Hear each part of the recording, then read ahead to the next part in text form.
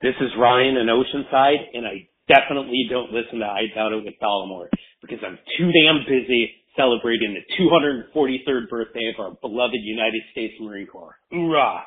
The following broadcast may contain free thinking and open-minded discussion, ideas, skepticism, and adult subject matter. Topics will be discussed using adult language, sometimes gratuitously. Get ready to move the conversation forward. This ain't your granddad's news and comment show.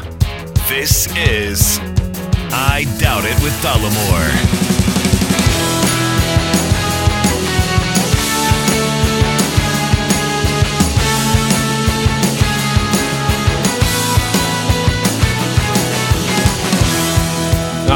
Everybody, welcome to the Big Show, episode 464 of I Doubt It with Dollamore.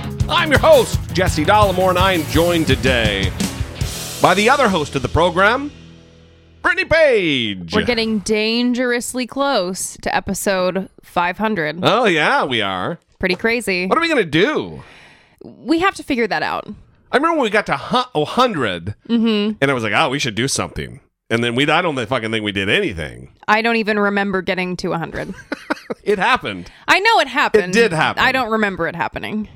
I don't remember It seems to me every 100, 200, 300, 400, there was talk of doing something. Yeah. And then really we just never did. We got to do something for 500, though. Does that mean we're lazy? We're not creative? We're just turds? Well, early on, we always talked about doing like a best of episode. Yeah. But we can't, there's no fucking way to do a best of episode. Yeah. One, because that's a lot of work. It's a two-person operation. Yeah. Over here.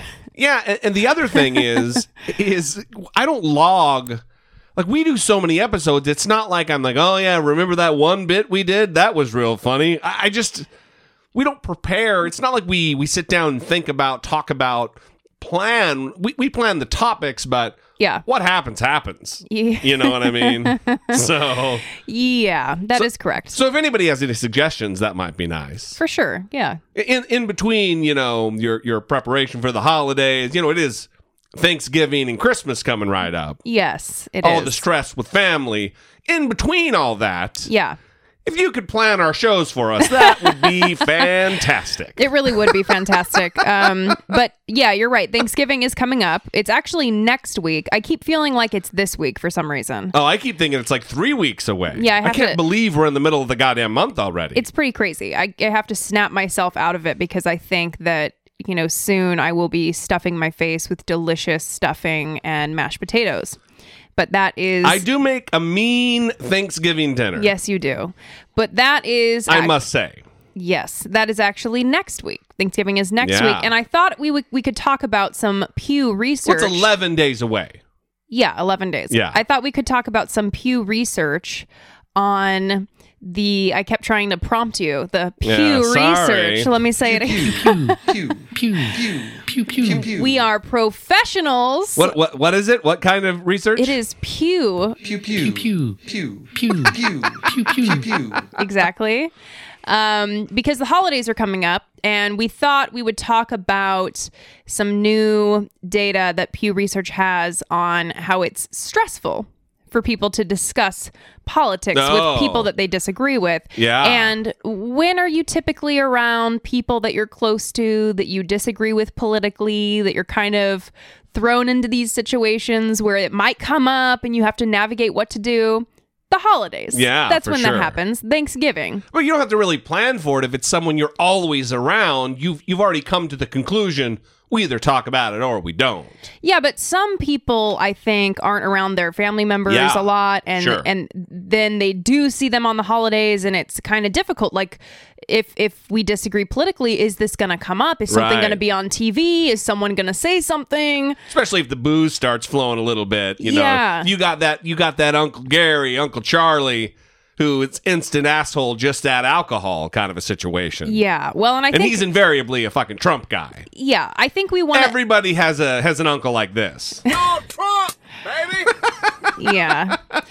I think that we for sure want to give people an opportunity to call in and talk about their own experiences on the holidays or being around family that they may not agree with politically and how they navigate those conversations. Strategies. Yeah, kind of share with the other listeners and give people an opportunity to talk about that here. I think our audience is unique in that way. Every time we've had someone call in, whether it be Heather from Arkansas talking about her family on the California trip, or others who have called in the past, that seeking advice on how do you navigate that territory, because it's a landmine, it's an obstacle course, and our audience is uniquely suited and willing to come to the table with some solutions. So that would be great. Well, and go ahead. According to this survey from Pew over September 24th to October 7th, people who are anxious about spending time with their family members who they may not agree with politically, they're not alone. So Americans have become more likely to say over the past 2 years that it is stressful and frustrating to have political conversations with those they disagree with. And this change is largely from Democrats, actually, with 57% saying that it is stressful to talk about politics with people they disagree with. And that's up from 45% 2 years ago. So there's been worse. Yeah, there's been an increase, and Republicans, their feelings haven't really changed over the past 2 years. Because their minds don't change ever, even with facts and data. So that's a generalization, but it's generally fucking true. Well, 2 years ago, 48% of Republicans said that it was stressful and frustrating, and this year, 49%. So really, not a big change. Not a big change. Well, listen. 91% of Republicans are over the fucking moon with Donald Trump. They love it. They're so satisfied. So that should tell you something. Yes. Well, I do think... I'll let you draw your own conclusions. I do think it's interesting, and I think you might be on to something, even though you were... being a dick? Yes. Because there may be this point of the conversation where a Democrat or a liberal is coming at a conservative or a Republican and saying, hey, these are the issues I have. I'm going to cite these statistics, or I'm going to reference these like factual events. Yeah. And then it may just be discarded out of hand. Or did they just scream fucking fake news at you? Like how you see Sarah Huckabee Sanders do it, or Kellyanne Conway. Maddening. Or any of the representatives for the president, and basically how they handle criticisms as well. The way that they reject them out of hand and are very manipulative about it. Of course, that's a generalization. We don't actually know, but what we do know is there's something more frustrating to the Democrats than to the Republicans in these conversations. Notice, it's one of those deals. We don't actually know. Hard wink, nudge, nudge. We don't actually know. Elbow, elbow. We know. Well, come on. This other piece was actually kind of sad to me. So the majority of Americans, 63%, said that when they actually discuss politics with people they disagree with, they find they have less in common politically than they previously thought. So the majority of Americans are finding that when they try to engage, they're on islands unto themselves. Yeah, when they try to engage and try to find common ground, it actually makes things worse. They leave the conversation feeling as though, wow, we have less in common than I thought. This is worse than I thought. Major announcement, everybody. Thanksgiving's fucking canceled.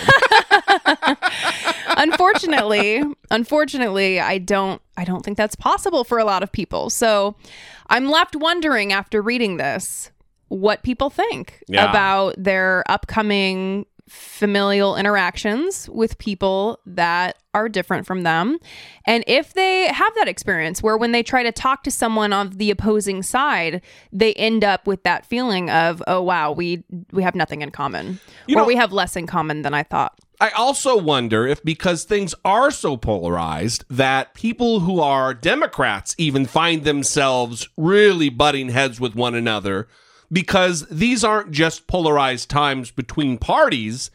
There's a lot of consternation within the parties, within similar ideologies that would push people apart, I think. A lot of recalcitrance. Yeah, I think that's interesting too. I would hope that we can get to a point where we're able to disagree in a more productive way.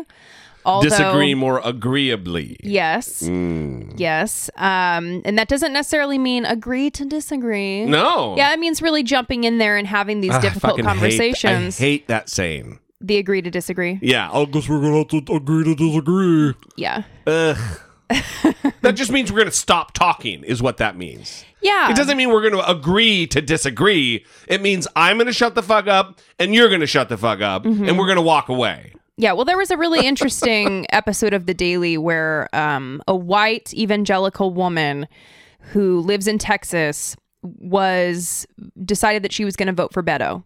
And she was previously a Trump person. I think she voted for Trump.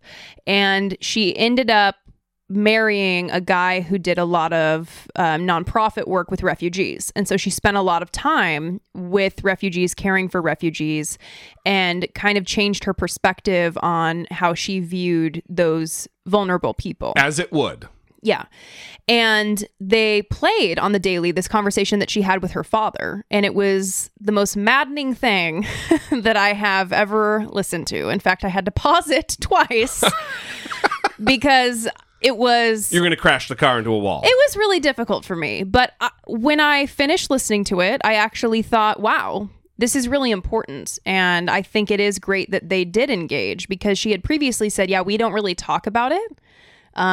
They were asking, did you tell your dad you're going to be in this article? Did he read the New York Times article? And she's like, well, I sent it to him, but I don't think he read it. I don't think he didn't say anything about me being in this New York Times article. Right. You know, but during the it's the failing New York Times, you know, yeah. Who cares? Yeah. But during the conversation, they were hashing it out. Their disagreements about religion, their disagreements about Trump. And although no one changed their minds, you have to wonder if maybe he will question something next time because his daughter, and he loves her, said these things, and maybe something will stick with him. You know, maybe he won't be as radical in his views. If no talk happens, nothing's going to change. Mm-hmm. At least there's a chance of something changing with the conversation. Yeah, and I don't know what you think about this, but is the problem going into it like I'm going to try to change minds right now? Or is it okay to just try to understand what the other person is thinking and kind of understand their point of view? Yeah, of course that's okay. Yeah. The problem, and I'm thinking about it from the only perspective I have, which is my own, and I think I would go into it with I'm going to change their minds rather than we're just going to have a talk about views, and if it doesn't go the way I'm not, I'm not going to plan to win the war in this one single battle. It's incrementalism again, like we talked about last time. Yeah, you got to set yourself up for a possible win, not have that be your only option. Yeah. Well, I also wonder what people's experience is too, because I find that, like, if I'm reflecting on my most recent political arguments or debates that I've had, it hasn't really been someone trying to provide me alternative information or trying to tell me that I need to educate myself on this other area. It's typically me saying that, you know. Yeah, because the other side doesn't have the benefit of the facts on their side. They've got the benefit of the propaganda. They've got the benefit of being very comfortable in their echo chamber, the Fox News echo chamber. Well, and I guess that's what I'm kind of getting at is I don't want to be so comfortable in my echo chamber that I'm missing some sort of information that could be provided to me to make my views more factually based. And so when I'm in those disagreements, that's kind of what I'm looking for, like something fact-based, something that's really concrete that I can go to and look to. Like I need more education. I need to brush up on something. We can all be better at that. Yeah. For sure. But I'm never provided that. So I'm still looking for it. I'm still looking for it. Right, and I'm trying my best to be open because that's what we like to do, especially on this show, right? We're not always right. We don't always say the right thing or believe the right thing, but we do try to be open. Some of us more than others don't say the right thing or think the right thing. Are you talking about you? Of course I'm talking about me. Oh, okay. Anyway, we'd love to know any strategies you have for, navigating this territory. Yeah. 657-464-7609. Of course, email voice memos from your smartphone to idoubtit@dollamore.com. Speaking of those two things, Thanksgiving is coming up. Mm-hmm. We're not like, oh, it would be great if you do it. You need to send in your Thanksgiving submissions for the things for which you're thankful this year. And they're going to be included. They're anonymous. Don't mention names. You don't have to talk about how much you appreciate the show or that you're thankful for us. Any of that, because we're not going to include that. Just dig a little deep. Think about what you're appreciative of this year, what you're thankful for this year. There's got to be something. Your family, your kids, the fact of where you live, a circumstance that changed, something you came to grips with this year. A lesson you learned. Yeah, everybody has something. Don't be a victim of the bystander effect. Make sure that you don't assume, hey, other people are going to send one in. I don't need to. Yeah, if you're that's listening not the to us case. right now, we are talking to you. Yeah, you. You better, your face should turn red right now. You in your car. You're called out. You with your headphones on. You right there. We are talking to you. Motherfucker. Is that not how to do it? I mean, Will I not engender goodwill? I think that'll get it done. Anyway, send it in. Keep it at 2.5 minutes. 657-464-7609. And more preferably would be to email a voice memo from your smartphone to idoubtit@dollamore.com. Let's go to a couple of pieces of listener communication. Let's start with an email. Hey guys, I was listening to a previous episode and heard the exit poll demographic result. It's amazing to me how there is only one that votes majority Republican, white males. Since this is the case, do Republicans ever reflect on why? That maybe there is something in their message that is repelling all other demographics which are growing in this country? Or have they decided that they can't win anyone else's vote anyway, so they've gone all in on consolidating the white vote, mainly male, by appealing to only that group? Just curious what you guys think. Love the show. Keep up the good work. Frank. This is an interesting question. I always think, I follow a guy who's a YouTube character, and we're Facebook friends. We're not friends, but we are connected on Facebook. We'll say that. His name is Anthony Brian Logan. I think that's his name. And he is a black conservative. And he is a kind of a conspiratorial nutter butter. If you're out there, Anthony, well, that's sorry, but that's the deal.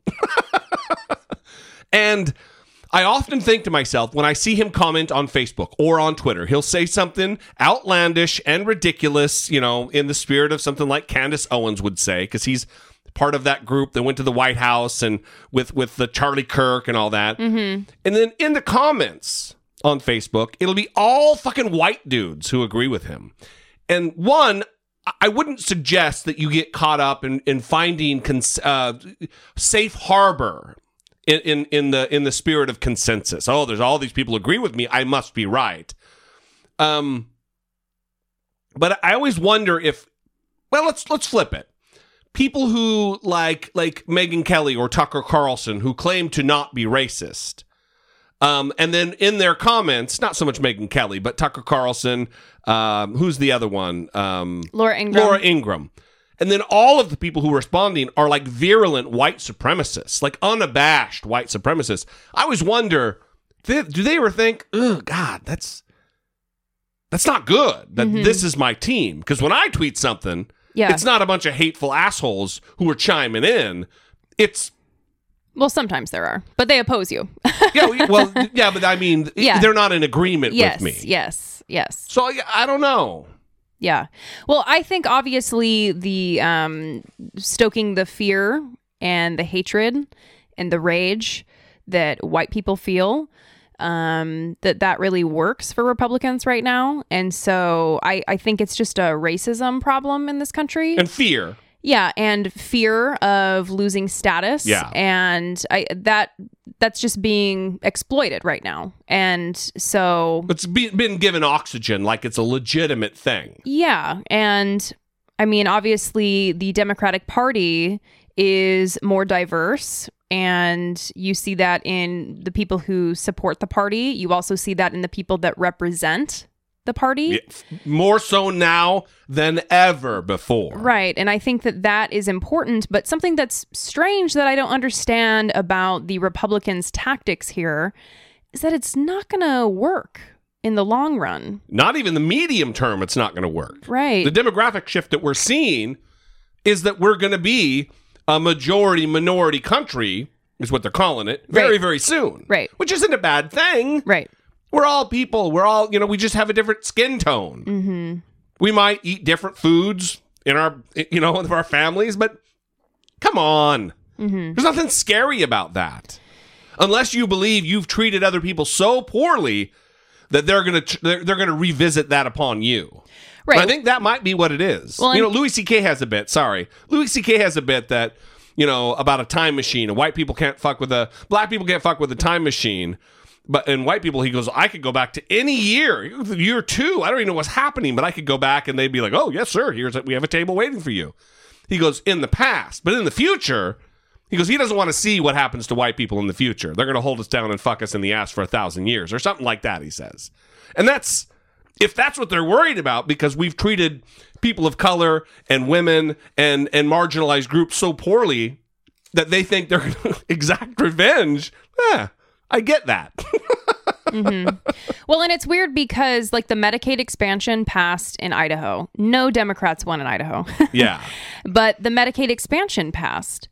And so that's basically Obamacare, right? Yeah. But Obamacare without the name Obama in it. And it passed. So you have to wonder if they didn't do this whole stoking the fear and the rage and the white identity politics, would they be able to run on policy alone? I'm not sure that they would. I'm not sure that the policy alone would be appealing to people. So they have to do something else in order to get to that power. And the way that they're doing it now is by stoking that fear and that hatred. They definitely don't win in the marketplace of ideas. Most assuredly not. So thank you, Frank, for the email. We appreciate it. We have one voicemail, and then we're going to get to some follow-up. Good morning, Brittany. Good morning, Jesse. This is Slow Mike from Toronto. Just wanted to try and keep my comments briefer, so I thought maybe the voice memo was the way to go. Listened to you read my email on the podcast word for word with excitement and horror at the same time, because, good Lord, I do go on. Tended to agree with your comments and arguments with what I had to say there. I'm not worried about being correct, so I just found it interesting to hear what you had to say.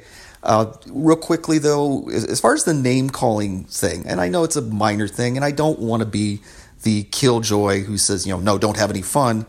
But my problem with name-calling has always been it ends the discourse right there. Once I call you a fucking moron, that's where the argument goes to, because either A, you're going, no, I'm not, or B, you are. And then we're no longer discussing what we were supposed to be discussing. So that's one of the reasons why I kind of, when I hear the name calling, I just, okay, what really is your specific complaint? Expand on that and avoid just the easy, he's a dolt, he's a moron, he's, a crook. That dog is really I know. thirsty. Am I the only one who can't pay attention because that is the thirstiest dog in the history of dogs? He's really treating himself. I love the pause, though. That was great. Whatever. Really enjoy the show, guys, and thrilled that you took the time to read what I had to say and respond to it. That was so cool. So keep it up. And Brittany is the best partner that you could possibly have, Jesse, so make sure you treat her well. Thank you. Wow, he button hooked that. Yeah, he faked us Love out. the show. Brittany's the best part. Partner. Bye. So you better treat me well, he says. So, one awesome call. Yeah. Fantastic call, because that is a thirsty fucking dog. No. One, I like Slow Mike here. One, he doesn't sound like a native of Toronto, because he said Toronto. Maybe he's doing that for our benefit, mispronouncing the name of the city he lives. Mm-hmm. I don't know. Anyway, I try to be a guy who prides himself on being okay with being wrong. So that's why one of the reasons why we don't discourage pushback or dissent on the show at all. And I agree. The name calling is kind of a conversation stopper, but I'm not necessarily if someone calls in and they disagree, I'm like, hey, fuck you, idiot. I'm not doing that. I'm just generally in the air calling people fucking assholes and the president of the United States. I'm not trying to have a conversation with Trump. Go ahead. Not to I got silent after you criticized his accent because I thought or his lack of accent. He moved to Canada. Remember? Oh, that's right. Yeah, and I went to go fact check it really quick and looked at his previous email. Yeah. I thought I was right, but I didn't want to mess it up, so I went to check first. And yeah, he met a woman in Canada because of the healthcare and all that good stuff. He said. Yes. Yeah. That's okay. right. Yeah. So, well, thank you for shitting right in my mouth. Good times. Fact check. Fact check. But insulting people, I think that we get it, and you for sure are not a fan of it. There are times where it gets cringy for you. For sure. But I also am not above it, though, is what I'm saying. Obviously, I mean, I finally admitted what I said to the men at the bar that day, so I'm certainly not above. They were making contact with women. They were denigrating women. Mm-hmm. It was aggressive. It was not a good time. So, but what I'm saying is, you were standing up for a friend. Yes. So I didn't want to get all into this again. I didn't even want to get into the words, but here we are. Too late. Yeah, but we get it because it isn't productive. And if you think about a conversation that you try to have in person with somebody, if you start insulting them, it ends right there. Like Slow Mike said. Yeah, it does, for sure. If you're having a conversation on Facebook and you're trying to do a political debate and someone starts calling you a dumb bitch or an idiot, for example, haven't experienced that personally, just using that as an example. Yeah, sure. Then that's an exact quote. Then you don't want to communicate with that person anymore. And so it totally makes sense. It also isn't very descriptive, which I think is what Slow Mike was getting at as well.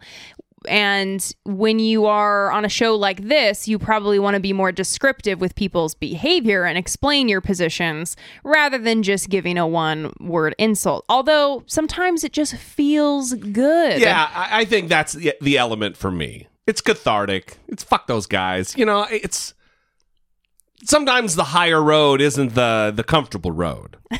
You know what I mean? Well, I think a lot of times the higher road isn't the cozy down here road. In the low ground.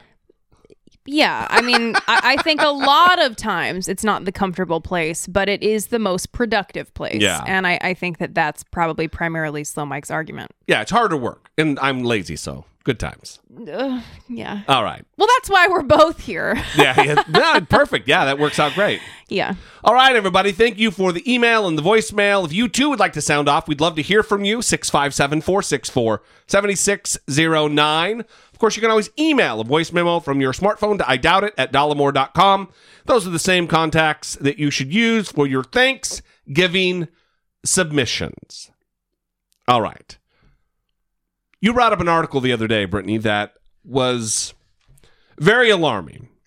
Over the course of the last couple months, we've talked about the Catholic Church, the rampant sexual abuse of children, the systematic rape of children, and then cover up for their victimizers, their rapists.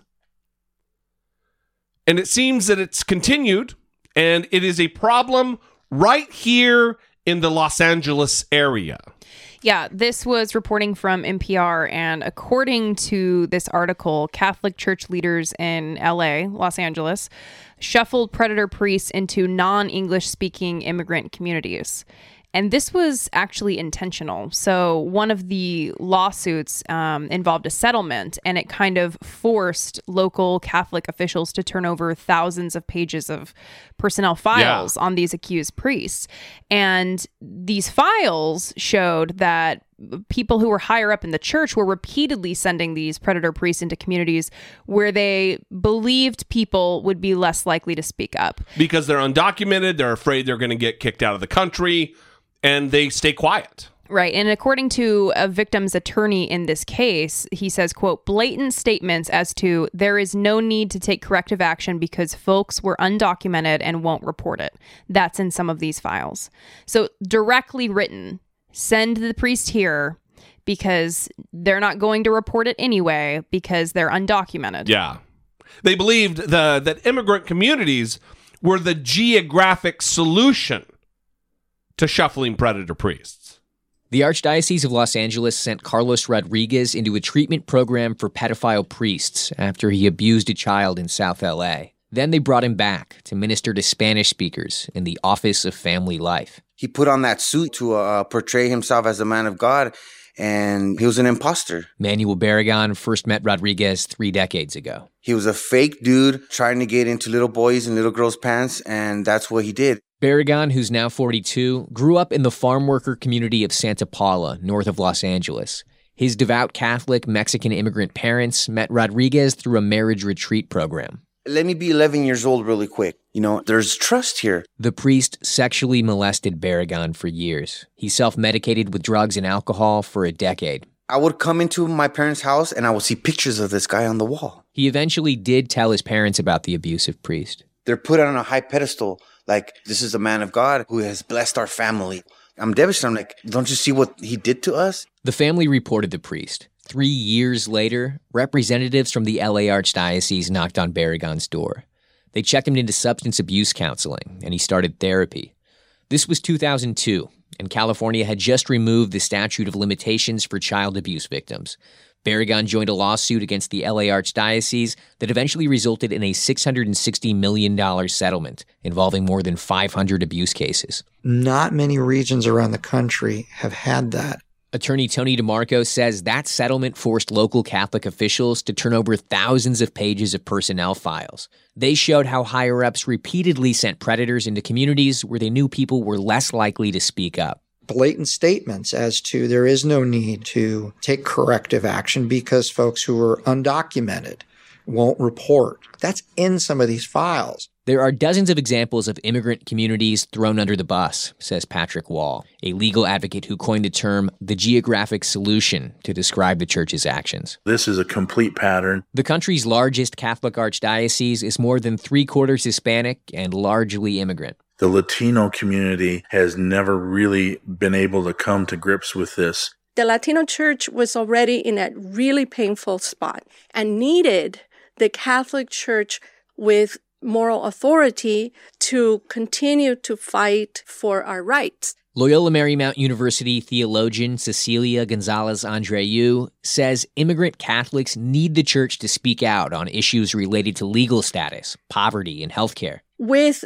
this scandal, that voice now is completely gone. She says the turmoil continues because Catholic leaders have been managing the problem instead of addressing it head on. We need to deal with that proactively. The LA Archdiocese says it's changed its ways, with zero-tolerance abuse policies, employee training, and victims' assistance programs. But it was only through legal action that Manuel Barragan learned how church leaders facilitated his abuse. He says it'll take a statewide investigation by prosecutors to deliver justice to thousands more like him. Part of that process is accountability. How do you move on from this if nobody's taking responsibility? Right. And I think that the big thing there, too, is what was said about the Catholic leaders have been managing the problem instead of addressing it head on. Yeah.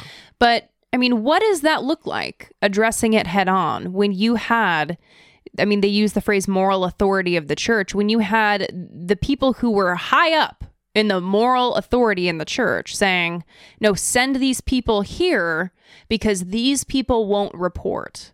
Yeah. These people won't speak up. So send them here. What? I mean, this is, again, I mean, how many times do we have to hear these stories? And they're everywhere. It's in every single state. It's in every single state, multiple countries, that this is happening, that these settlements are being paid, that these predator priests, hundreds, thousands. $660 million settlement. $660 million. That's almost $1 billion. So I want to know what happened to those higher ups. Where are they? What do you think? If they're shuffling rapists, you think there's consequence for people who facilitate the rape? Who cover up for the rape? Fuck no. Right. So of course not. A training, a victim assistance training is going to help them. This isn't a customer service problem within the Catholic Church, everybody. This is the rape, and some would argue torture, of children, the most innocent humans among us, perpetrated by an organization that is charged by their holy documents to be taking care of the most innocent among us. Well, and what a horrific betrayal. I mean, already because of the abuse that's inflicted, but also because this immigrant community relied on the church to be an advocate on behalf of them for their legal status, for experiencing poverty, for getting health care. Yeah, for being a sanctuary. Yes. Yeah. And this betrayal has to be so painful. What is it going to take? What in the fuck is it going to take for people to wake up and walk away from the Catholic Church? To turn their back on an organization that has facilitated systemic rape and torture of their children. Because let me tell you, if this was happening at if the YMCA was known for raping kids and then covering up for that rape, the YMCA would no longer be a thing. Mm-hmm. This baffles me.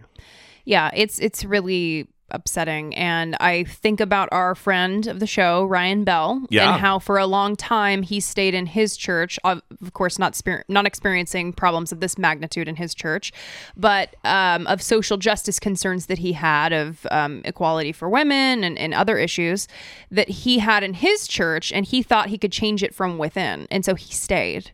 And I've seen him tweet on Twitter many times that was a mistake. Thinking that he could make that change from within, that was a little too optimistic. He's too good a character to have stuck around, though, you know. And I don't know. I'm assuming there's many Catholics because it is hard, right? It's a part of your identity. Yeah, sure. And so it becomes difficult to start making these choices.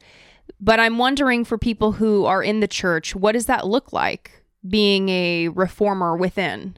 Trying to reform the organization within. How do you, as a parishioner who maybe doesn't have a lot of status and doesn't have a lot of access to the higher ups, how can you get them to be accountable to you? I don't know how that works. Yeah, well, I'm wondering at what point is it too far gone? It's not like they wasted money.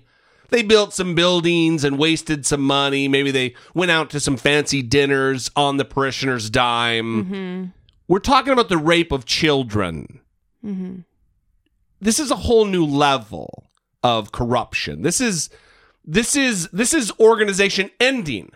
Because you can't say God's looking down. Jesus is approving of how this is being handled. At some point, you just got to wash your fucking hands of it and get the fuck out of there. Well, and I feel this feeling, even when I'm talking about it, that it is very controversial to be saying these things. Yeah? Yeah. Huh. You don't feel that? Because no one talks about this. It's still as though something that you can't talk about. And I don't know if it's just my own discomfort with being an atheist and having people know it and the stigma that is associated with that label. Maybe so. And my identity and what the perception might be of my personal bias based on a criticism that I have of a religious institution, which I feel is a very reasonable and rational criticism. But I don't see a lot of religious people talking about the Catholic Church. I don't see a lot of Catholics talking about the Catholic Church. Yeah, it's a problem. And so that is something that concerns me, where I'm happy to step back and not be as vocal in this conversation, but I want the believers to kind of take the upper hand here, the Catholics to kind of come forward. I have many op-eds, but I want to see more, because that's going to be how the church changes. They don't care about me. Get your fucking house in order so other people don't have to do it. That's the thing. They don't care about me. Yeah. I'm not giving them money. They don't have to worry about me coming back on Sunday. That's right. I don't go, right? Yeah. They're worried about the people who give them money, who fund them. Listen, if this was just misappropriation of money or some other thing, I wouldn't talk. Who gives a fuck? We're talking about human beings. Their lives being ruined. This guy being driven to abuse alcohol and drugs, to self-medicate, to cover and soothe or salve the pain that was created by an exalted member of the Catholic Church who was then covered up for. We're talking about people and their lives being destroyed. Thousands of people. Something needs to be done. Something needs to be done. We'd love to know what you think. 657-464-7609. Of course, you can always email a voice memo from your smartphone to idoughtit@dollemore.com. We love you guys. Thank you for allowing us to have the tough conversations. Support for I Doubt It with Dollemore comes from generous, engaged, intelligent, and good-looking listeners like you by way of Patreon. Your support on Patreon for as little as $1 a month helps keep the show going and move the conversation forward one podcast at a time. If you would like to join the ever-growing family of supporters, please visit patreon.com/I Doubt It with Dollemore. Matthew. And Susan. I want to say, number one, thank you for your beautiful support, Susan and Matthew.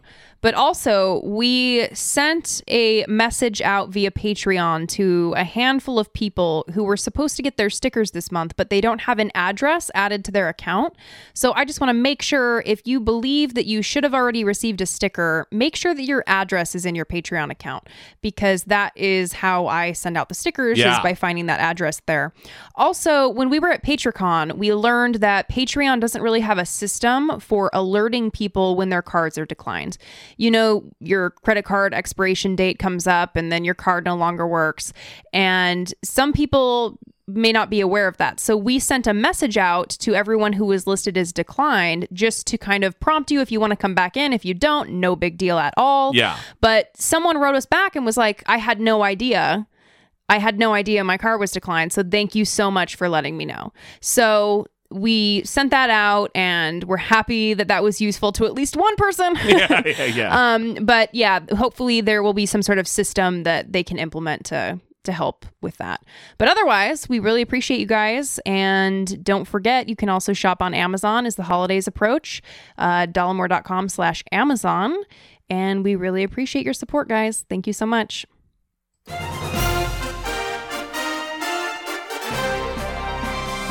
Dollemocracy. Facing down pessimistic politics with realistic optimism.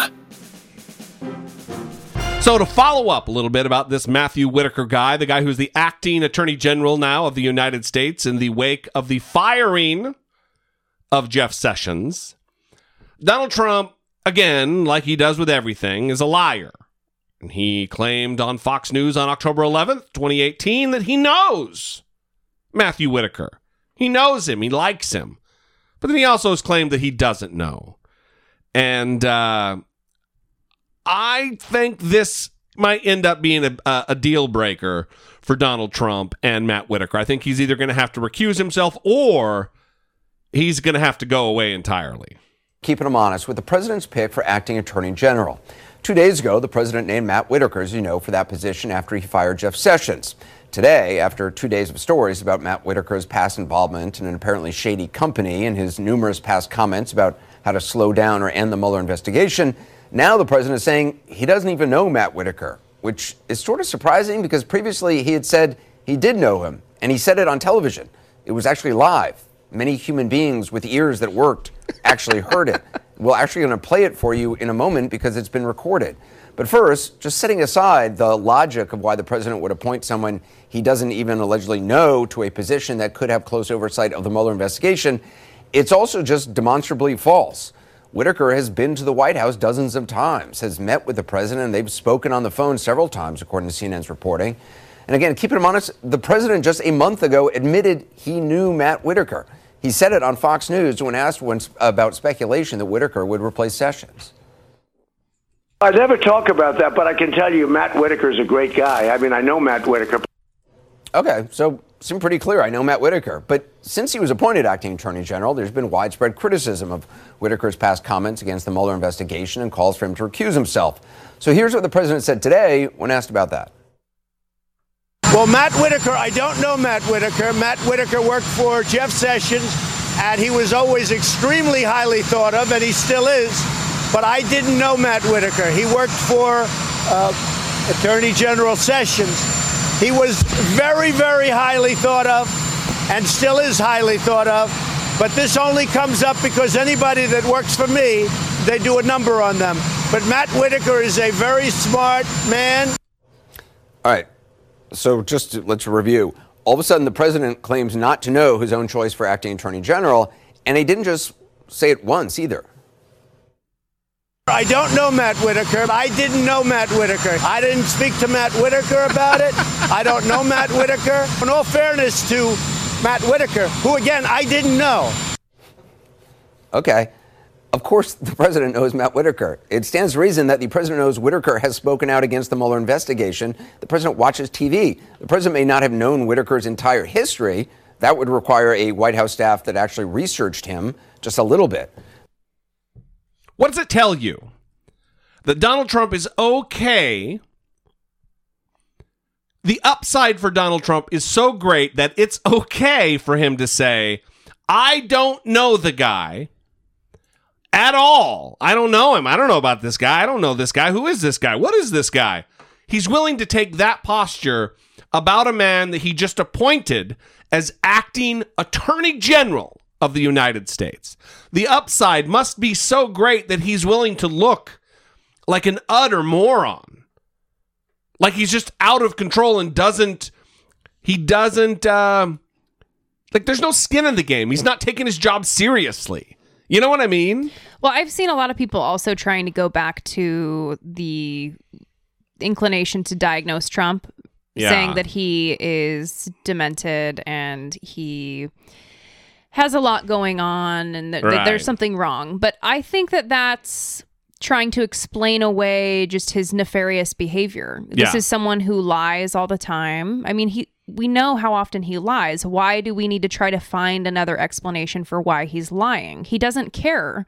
I mean, they put out a video that was doctored from the White House, knowing that people would figure out that it's doctored. Knowing who it came from, that it was from the Paul Joseph Watson guy, who's Alex Jones's guy. And then you have Kellyanne Conway on with Chris Wallace today saying it wasn't doctored, it was sped up. It wasn't edited, it was sped up. Yes. Did that happen? Yes, I mean, it's embarrassing. They don't care. You know what I mean? So Donald Trump saying, I don't know Matt Whitaker, knowing that he's probably talked about knowing Matt Whitaker. I mean, he's done this with Putin. He knows he's on tape. He knows we have recordings. He doesn't care. He just knows his base doesn't care. Yes, exactly. Yeah. And he knows he'll be able to distract when the questions come. He'll be able to tell everyone to sit down, shut up, you're a rude person, I'm talking, I'm the president, be respectful. Yeah. That's the way that he continues to maintain control. You go run CNN and I'll run the country, all that shitty shit. That's how he maintains control. Yeah. Well, the other part of this that I want to talk about, well, one, this Matt Whitaker is a bad guy. He has been... we're going to get more into it as the days go on and episodes go on, but he has been involved when he was the U.S. attorney for the Southern District of Iowa in what could be considered witch hunts, which are politically motivated prosecutions of Democrats, of political opponents, that ended up being a 2-year investigation with wiretaps and confidential informants and all kinds of resources being poured into it for 2 years after he got an indictment. And then he got an indictment. And then it goes to trial. And within 20 minutes, the jury acquits. There is no conviction. So he's sloppy. He is motivated by politics, most certainly. We've heard tape of him. And this is why he's been put in this position. Also, he's been on the board of companies which have gone down for scamming. Mm-hmm. Americans out of millions of dollars. Yeah, I mean, it's the typical kind of stuff that you would expect from a Trump guy, from someone that loves Trump and from someone that Trump loves, and yeah. Well, listen, the other thing, we mentioned it briefly on last episode, that Judge Napolitano from Fox News is unconvinced of the legality of this appointment. He doesn't believe that you can just appoint anybody to be the Attorney General. And listen to him, and then listen to the pushback he gets from the ding-dongs on Fox and Friends. All right, we got a Fox News alert for you. Yesterday, Jeff Sessions essentially was fired. The president asked for his resignation. He tendered it. Judge Napolitano joins us. Judge, what do you think about the new guy? Okay, I want to make a couple of observations. The resignation letter was undated, which tells me it was signed a while ago. And this is not uncommon. President Lyndon Johnson did this all the time to many of his cabinet members. He knew it was coming. Right. I'm going to keep it in a drawer. When it's time for you to go, I'm going to publish the letter. And they decided to publish it yesterday. Is Matt Whitaker professionally qualified, by personal experience, by education, to be the acting Attorney General? Absolutely. He's a former federal prosecutor. Yep. He ran the Attorney General's office. He's been involved in policymaking decisions. But is he legally qualified to be the acting Attorney General? No. Very precise laws were written by Congress, which the president is sworn to uphold, right after the Watergate debacle. So it would be a very difficult route for the president to pick his own person to run the DOJ. You're saying that the guy the president has appointed is not qualified? Is not legally qualified. What does he need? I'll tell you. The president's got lawyers. They looked at that. There's only 3 ways a person can become acting Attorney General. Okay. That's one, if you are the Deputy Attorney General, Rod Rosenstein. President signs an executive order and makes you acting. 2 is if you are already in the DOJ and have a job that requires Senate confirmation and you have received confirmation. That is not the case with Matt Whitaker because he's the chief of staff. That does not require Senate confirmation. 3 is a recess appointment, which is not relevant here because the Senate is not in recess. So with deference and respect to what the president is trying to do, he has every right to have whoever he wants run the Justice Department. He has chosen someone who does not qualify under the law to be the acting Attorney General so of the United he's really States. not the acting Attorney General. Which is why he did not take an oath of office. No, they said he already took an oath, so he doesn't have to do it again. That's Judge, not true. I believe that that's a political now, response. Could he go on to become the Attorney General? Very good question, because if he is the acting Attorney General, he is disqualified from becoming the Attorney General. But you said he's not really the acting. Correct. Don't ask me to explain the logic behind this. These laws were written in a spirit of compromise of Republicans versus Democrats after the demise of President Nixon, and we kept changing FBI directors. If you remember this era, you're too young, and kept changing attorneys general in the Watergate era, and this is what they came up with. I got to think a bunch of lawyers looked at this before they went ahead with this and pulled the trigger. I would hope so, but they didn't come up with the same conclusion I did. It's pretty Could they clear. interpret the law differently, maybe? Than there is wiggle room in there. They can interpret the law that Matt Whitaker was confirmed by the Senate when he was a U.S. attorney in Iowa 10 years ago, but the statute's pretty clear. Presently occupies a job that requires Senate confirmation and received it. All right, Judge, thanks so much. Now that's far right-wing libertarian Judge Napolitano on the payroll of Fox News saying that. Mm-hmm. Where are the Democrats? Mm-hmm. Why are they not bringing this up? It seems like an ironclad case to me. Yeah. He's not a dummy. Mm-hmm. He's wrong, I think, about some stuff, but not about stuff like this. This is kind of cut and dry statutory language. Why is this not being made a topic? Yeah, well, I think I saw a little bit from Adam Schiff. He did an interview today, and the part of it that I saw, this wasn't part of the conversation. It was basically, we're going to be watching him, and if anything nefarious happens here, we're watching, and it's going to be a problem. But it seems like this would be a good way to go. Right? That he hasn't been Senate confirmed, Matthew Whitaker, that is a necessary thing to have happen because you have Deputy Attorney General Rod Rosenstein, who would actually be the next in line for that. That's right. But he was just bypassed. And instead, the chief of staff, Matthew Whitaker, chief of staff for Jeff Sessions, was the one that was selected. And you have to wonder, with his 2016 column in USA Today that he would indict Hillary Clinton, and he disagreed with James Comey's position. Just nuttery. His CNN op-ed in 2017 about Mueller's red line would be investigating Donald Trump's personal finances. Right.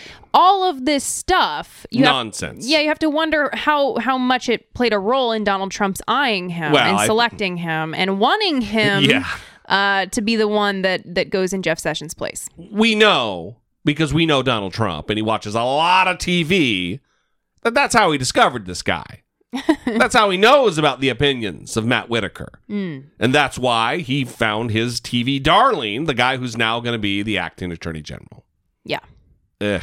Well, I will say it's also important to know this guy's name, follow this story, make sure we're not losing focus, because this is really important. And I am happy that Adam Schiff and other Democrats are taking it seriously, are feeling that this is a very important thing to focus on and make sure that nothing happens here to interfere with Robert Mueller's investigation. Because this is the object that Donald Trump is trying to distract from.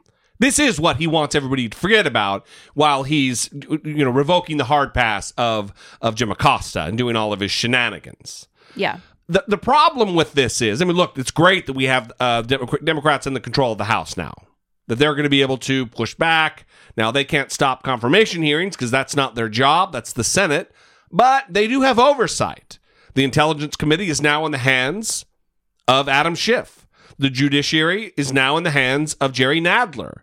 There are several committees that have oversight over this process, and they're going to be calling witnesses. They're going to be having hearings.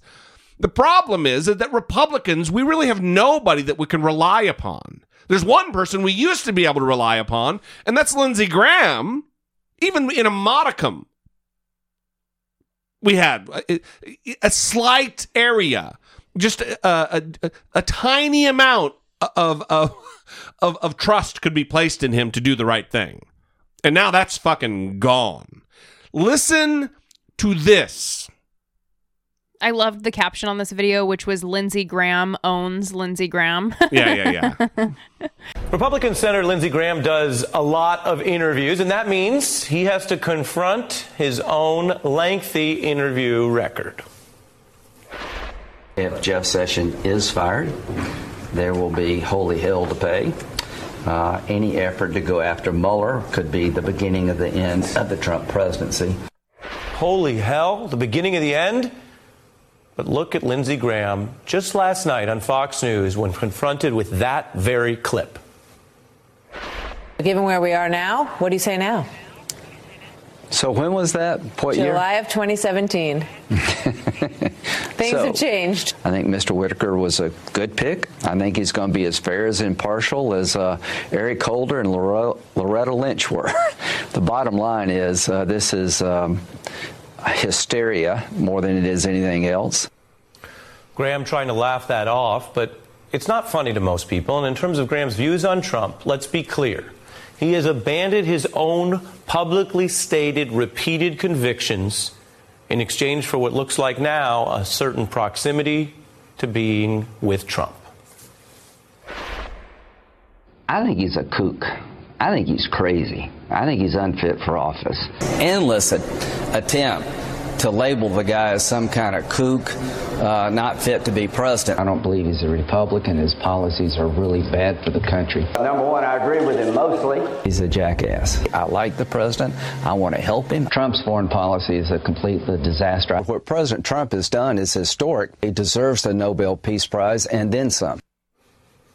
And then some. I want to be clear. There are many Americans who generally support Donald Trump, and there are plenty of reasons for them to feel that way and for all of us to try to debate politics civilly. But what we're seeing here is important because as Senator Lindsey Graham descends deeper into pure self-caricature of craven political hypocrisy, he has come to personify the hollowing out of a significant portion of the leadership of the Republican Party. He's a race-baiting, xenophobic, religious bigot. No, I don't think he's a xenophobic, race-baiting, religious bigot as president. So it's pretty remarkable to hear him laugh about this. When he's caught red-handed. Yeah, this should be humiliating for someone. Yeah. And there should be political consequences for it. He should be shunned. He's no longer considered a reasonable person. He's although a fucking joke. He lost that a while ago. We'll be fair and say that he hasn't been reasonable for quite some time. Yeah. But he did attempt to be a Trump critic there for a bit. He did attempt to try to do that pushback against Donald Trump. And now he's all in. He gave up and gave in. Yeah. And he even laughs off what he used to say. So this is all just a political performance about whatever is most politically expedient for Lindsey Graham. And he sees that what Donald Trump is doing is working for a certain segment of the population. Lindsey Graham is ready to have that segment of the population love him too. And he's going all in for it. And I think Lindsey Graham wants to be Attorney General. That's really what he wants. Mm-hmm. He was a JAG. He was a lawyer in the Air Force. I mean, I believe he thinks that that's kind of the next rung for him. Mm-hmm. Like the dream job. Like Jeff Sessions. It was his dream job. Well, that's even more disappointing that he would sell out because he wants to have a certain political position. Yeah, for sure. And get close to the president. So we're witnessing, there's no trust in Republicans holding him accountable. The bummer is that Donald Trump is doing everything he can to distract and create a circus-like atmosphere. Listen to this as he derides a reporter for asking him whether or not he's going to have Whitaker kind of derail or blow up the Mueller investigation.